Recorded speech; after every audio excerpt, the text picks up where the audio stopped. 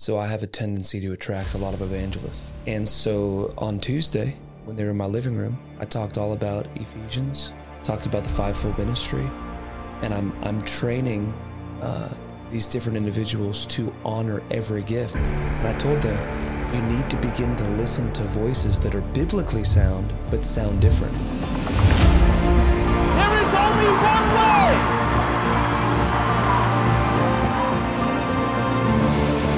There is only one God. There is only one door, and his name is Jesus. You can daily experience the power of his resurrection in you and through you.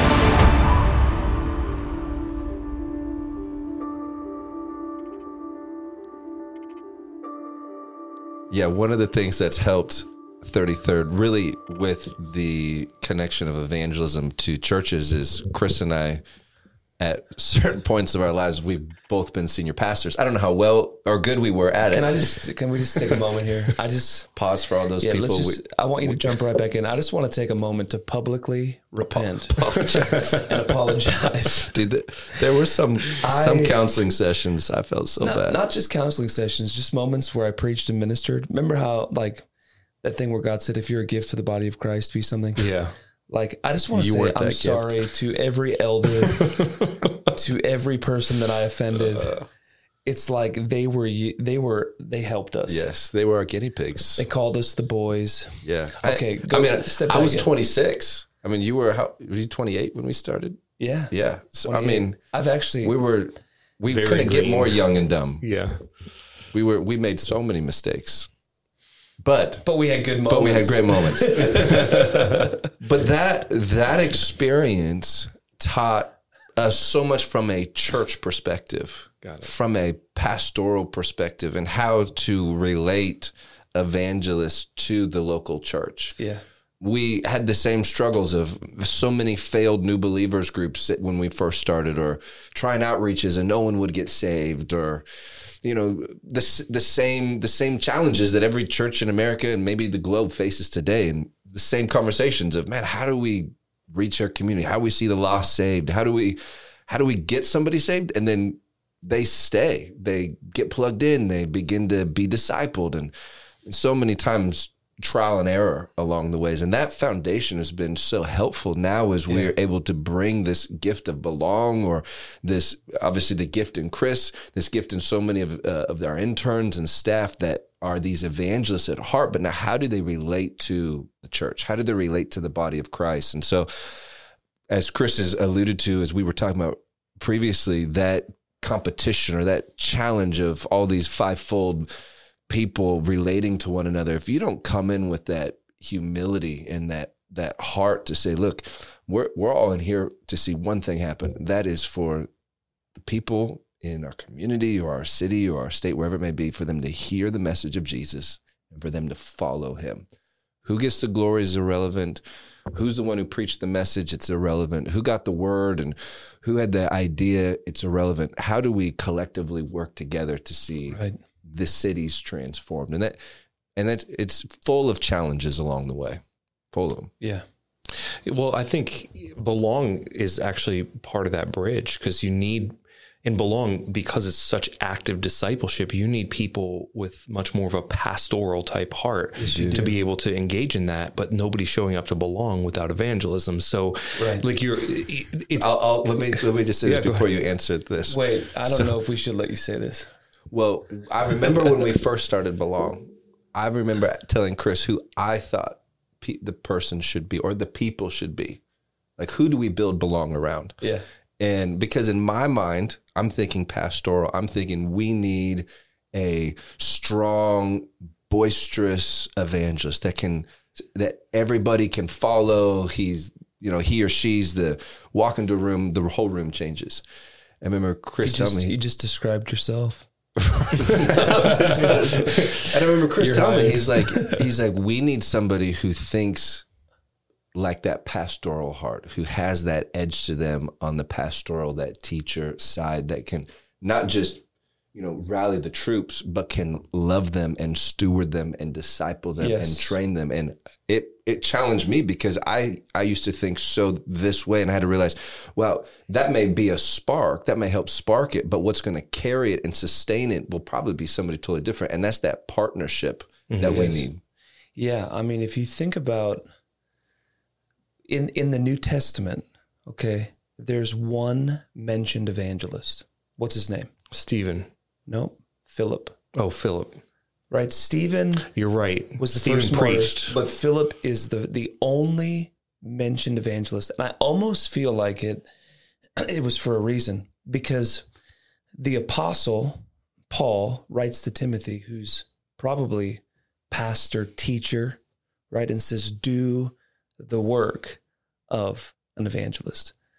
So I would rather have somebody who has consistency, character, qualification, that is responding to the call in which is to go and make disciples.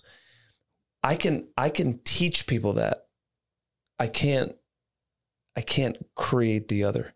And so we've seen in the few belongs that are starting up and the different ones, one in Woodland with Matthew Brady, one out in Florida with TJ, they both told me at the beginning, I think you got the wrong guy.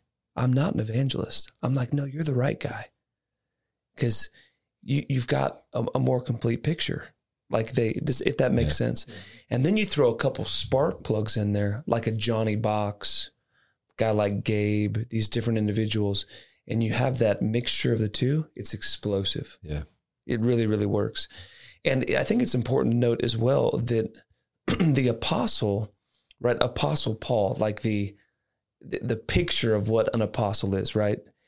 Wrote much of the New Testament. He was a missionary evangelist. And so in today's world, at least I'll just speak in the West, it's like this, an apostle in many regards is this person that's arrived to, I don't know, it kind of gets weird. Like these people that have somehow outgrown that. But when you read through the book of Acts, Paul and Timothy are going into places, Paul and Barnabas are going into places, and they're making disciples, they're preaching the gospel. So that apostle is a missionary evangelist out there doing it as well. And so somewhere along the way, we've gotten comfortable as a church, and we begin to neglect that call to go and make disciples. Yeah. It is interesting. Like I've been able to watch it too through this process in a number of locations actually. And there is a consistency. What I find really interesting is the people that are going through discipleship, that are hearing the gospel, responding to the call.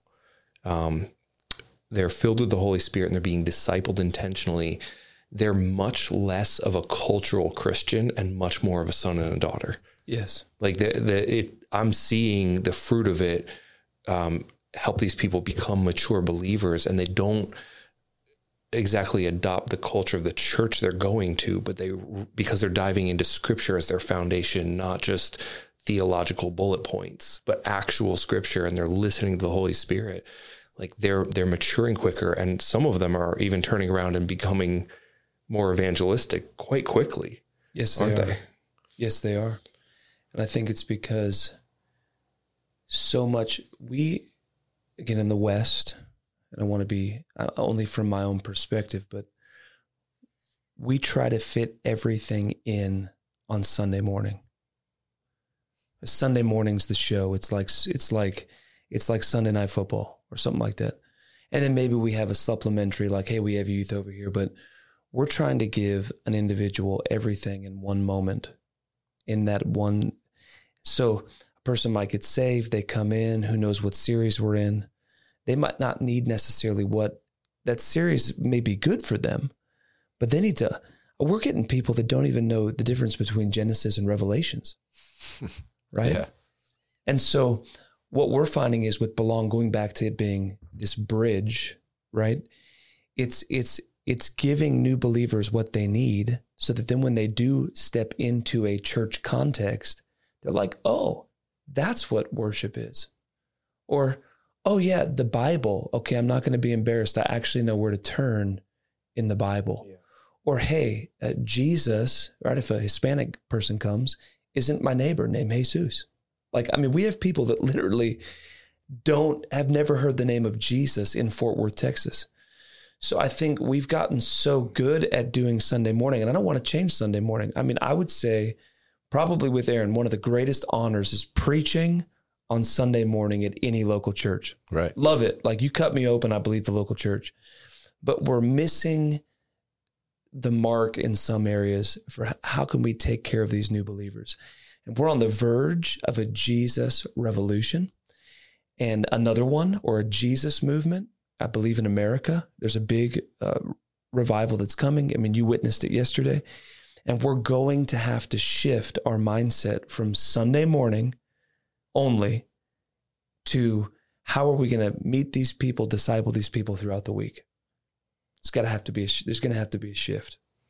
So it really sounds like, we've been talking about this office of the evangelist during this time, and it really sounds like the evangelist, that the church needs to understand that the purpose of the evangelist is to raise the church up in evangelism.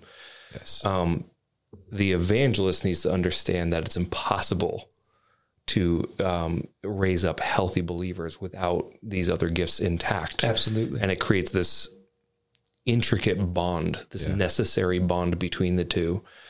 And if we honor one another better, if we understand one another better, if we build true relationship and true trust with one another, then what we're going to see is the church grow. Not just churches grow, but the church grow. That's right. in not just size, but in unity through that process. Yes. So we need to see more of the office of evangelists come and become fathers to the church, not just loud people on the streets. But I Don't shut up though. Like, keep being loud on the street. I would say there's people who have the gift that could grow into the office of an evangelist, but they're not stewarding the gift. And the church isn't growing the gift because, and quite frankly, it's not common to see. And I don't think a lot of churches, our church, there was a season where we weren't equipped to know how to do that.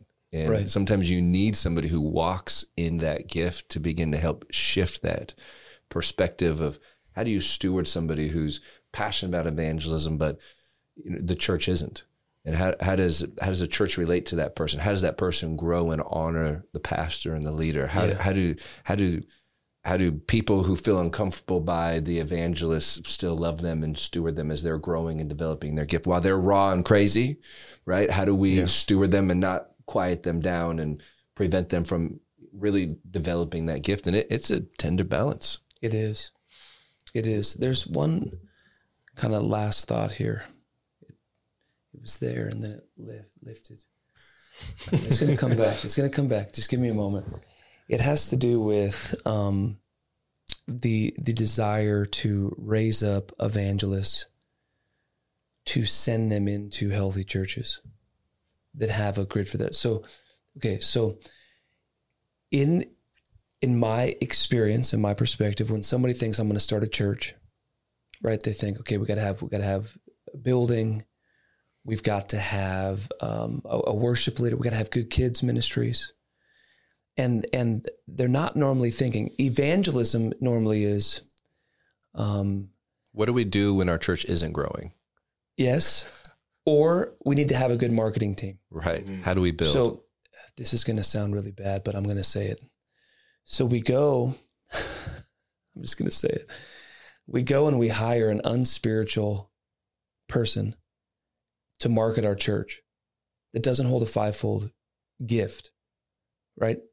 And they're promoting our church through social media, through these other things, which is fine. And there are people that are spiritual that do that, so I'm not knocking that. But we go after a person that has a gift to market or to make a cool content or a cool sign. I'm for all that stuff. And we don't even think, where's the evangelist? If we're going to start a church, we should probably have an evangelist. Let's find an evangelist.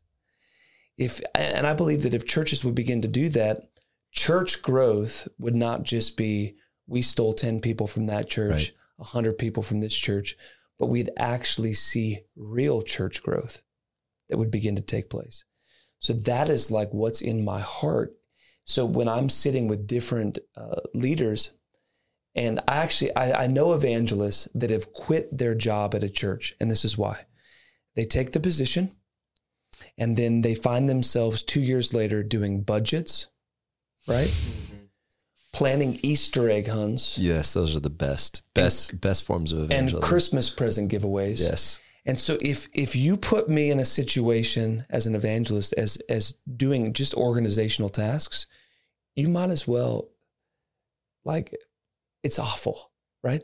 Instead of saying, Chris, you're most effective out there, so why don't you go out there and create a wake, and then look back in a year from now, 2 years from now, you're going to have 50, 60 people following you, and we're going to begin to create momentum and have a new believer revival. So I've talked to pastors, and I've tried to explain to them, hire an individual, let them go out and share their faith, create a net for new believers. And they've looked at me at times and said, I don't know if we do that. They need to do some office time. Right. They need to be in a couple meetings, staff meetings, good. But I believe that we have death by meetings in the church today. 500 meetings, that maybe we could cut 10 meetings down to one. Some of the most successful things that I've seen in evangelism in the local church is we've done staff outreach days. Generation Church, we gathered all of the staff, production team, worship team, kids ministry team. We equipped them. They went out for like an hour and 15 minutes, 8 decisions for Jesus. All of a sudden, the church staff is like, this is incredible. It's what we're created for. Yeah. But we have church staffs all over America. Again, I'm getting a little bit bold here, but they're actually scared or ashamed or unequipped to share their faith. And I think everybody on a church staff should be equipped in some capacity to share their faith. So we're missing the evangelist in the body of Christ. And we have a heart to lovingly bring that back. That's my heart. I think there's that other train of thought too, that many in the church today, leaders, any attenders, they look at the world today and they're like, man, it's bad out there. Yeah. I mean, you read the news, you look at what, people are allowed to do these days, or promote to children to do to their bodies, or what's tolerated in our culture. And it's like, oh, it's the worst it's ever been. I don't know how many times you guys have heard that. I hear that all the worst it's ever been out there. Every day. And so we look at the situation and we're like, oh man, I don't think God can move in this. Like, this is really bad. And then we're scared. We first of all look at it and we're like, we're intimidated because, well, they're not going to like what I have to say. And if I do say, what difference is it going to make? And so we get this mentality, like this bunker mentality, where just hide away and stay safe, shield your family, shield your church. Don't talk about issues. Don't talk about homosexuality or abortion or gender identity. Don't talk about any of that, and just try to shield it all away. And maybe Jesus will come back and save us, which is exactly why we get the verse in scripture where it's the fields are ready for harvest. Right. Don't say it's but 4 months off, right? They were saying it back then. They're saying it today. Oh, harvest can't come. We need to wait for a different person to get in office. Wait for political climate to change. Wait for cultural, economic, or socioeconomic climate change. That's when God can move. It's like, no, the laborers are few. Today, the harvest is ready to go get. And that's so much a part of what 33rd is about, is we're not going to look at factors or variables today in culture and say, it's an inhibitor. No, it's an opportunity. And we just want to gather up as many laborers as we can to go reap the harvest that's ready and available to be reaped and harvested. It's going to come with the church understanding the importance of the evangelist in the church. That's awesome. I think you did such a good job explaining. Did you see the tension in me when I'm sharing it? That's what I want, evangelists. I'm like apologizing as I'm saying things. But you feel, there's a fire in me. It's like, but on the other side, I'm like, but I love the pastor. I love the teacher. And it's not all about evangelism. Like, I know, we know. But you bleed evangelism. Right. Yes. But I have a grid outside of that to go, okay, for instance, we know many people that share their faith all the time, and their family life, their personal life, their financial life is a wreck. mess. So sharing your faith doesn't make you a superior Christian. Right. And that's why you see that tension in me. It's like, okay, I'm just going to say it and I'll say it, because I want the church to hear my heart and feel the conviction of the Holy Spirit, but I want the church to know. I think that you even said it. You're like, well, you bleed evangelism. And yes, in a sense he does. But I think all of us, when you bleed Jesus, right? And I know that can sound cliche, but there's a well-roundedness to the gospel. And many times what we do is we pick our little corner that we're efficient in and we're good in. We're That's right. I will grow in that area. I'm going to grow in this area of my life. And we neglect whatever it may be. Maybe we were hurt by a prophetic person back in the day and we don't have anything to do with the prophetic. Maybe we were hurt by a teacher. They spoke heresy and I don't want to study scripture, or an evangelist, whatever it may be. And we don't become, so then what happens is you get an evangelist, right, who says, I'm only going to focus on this area, and their home life is a mess, right? So it doesn't matter what area you focus on. If you don't stay well-rounded and you don't go to the Lord every day and say, search me and see if there be any wicked in me, and you don't pick up your cross, deny yourself, and follow him every day, it doesn't matter what you bleed. Apostle, prophet, evangelist, and if that's the only thing you focus on, there's going to be a huge blind spot in your life.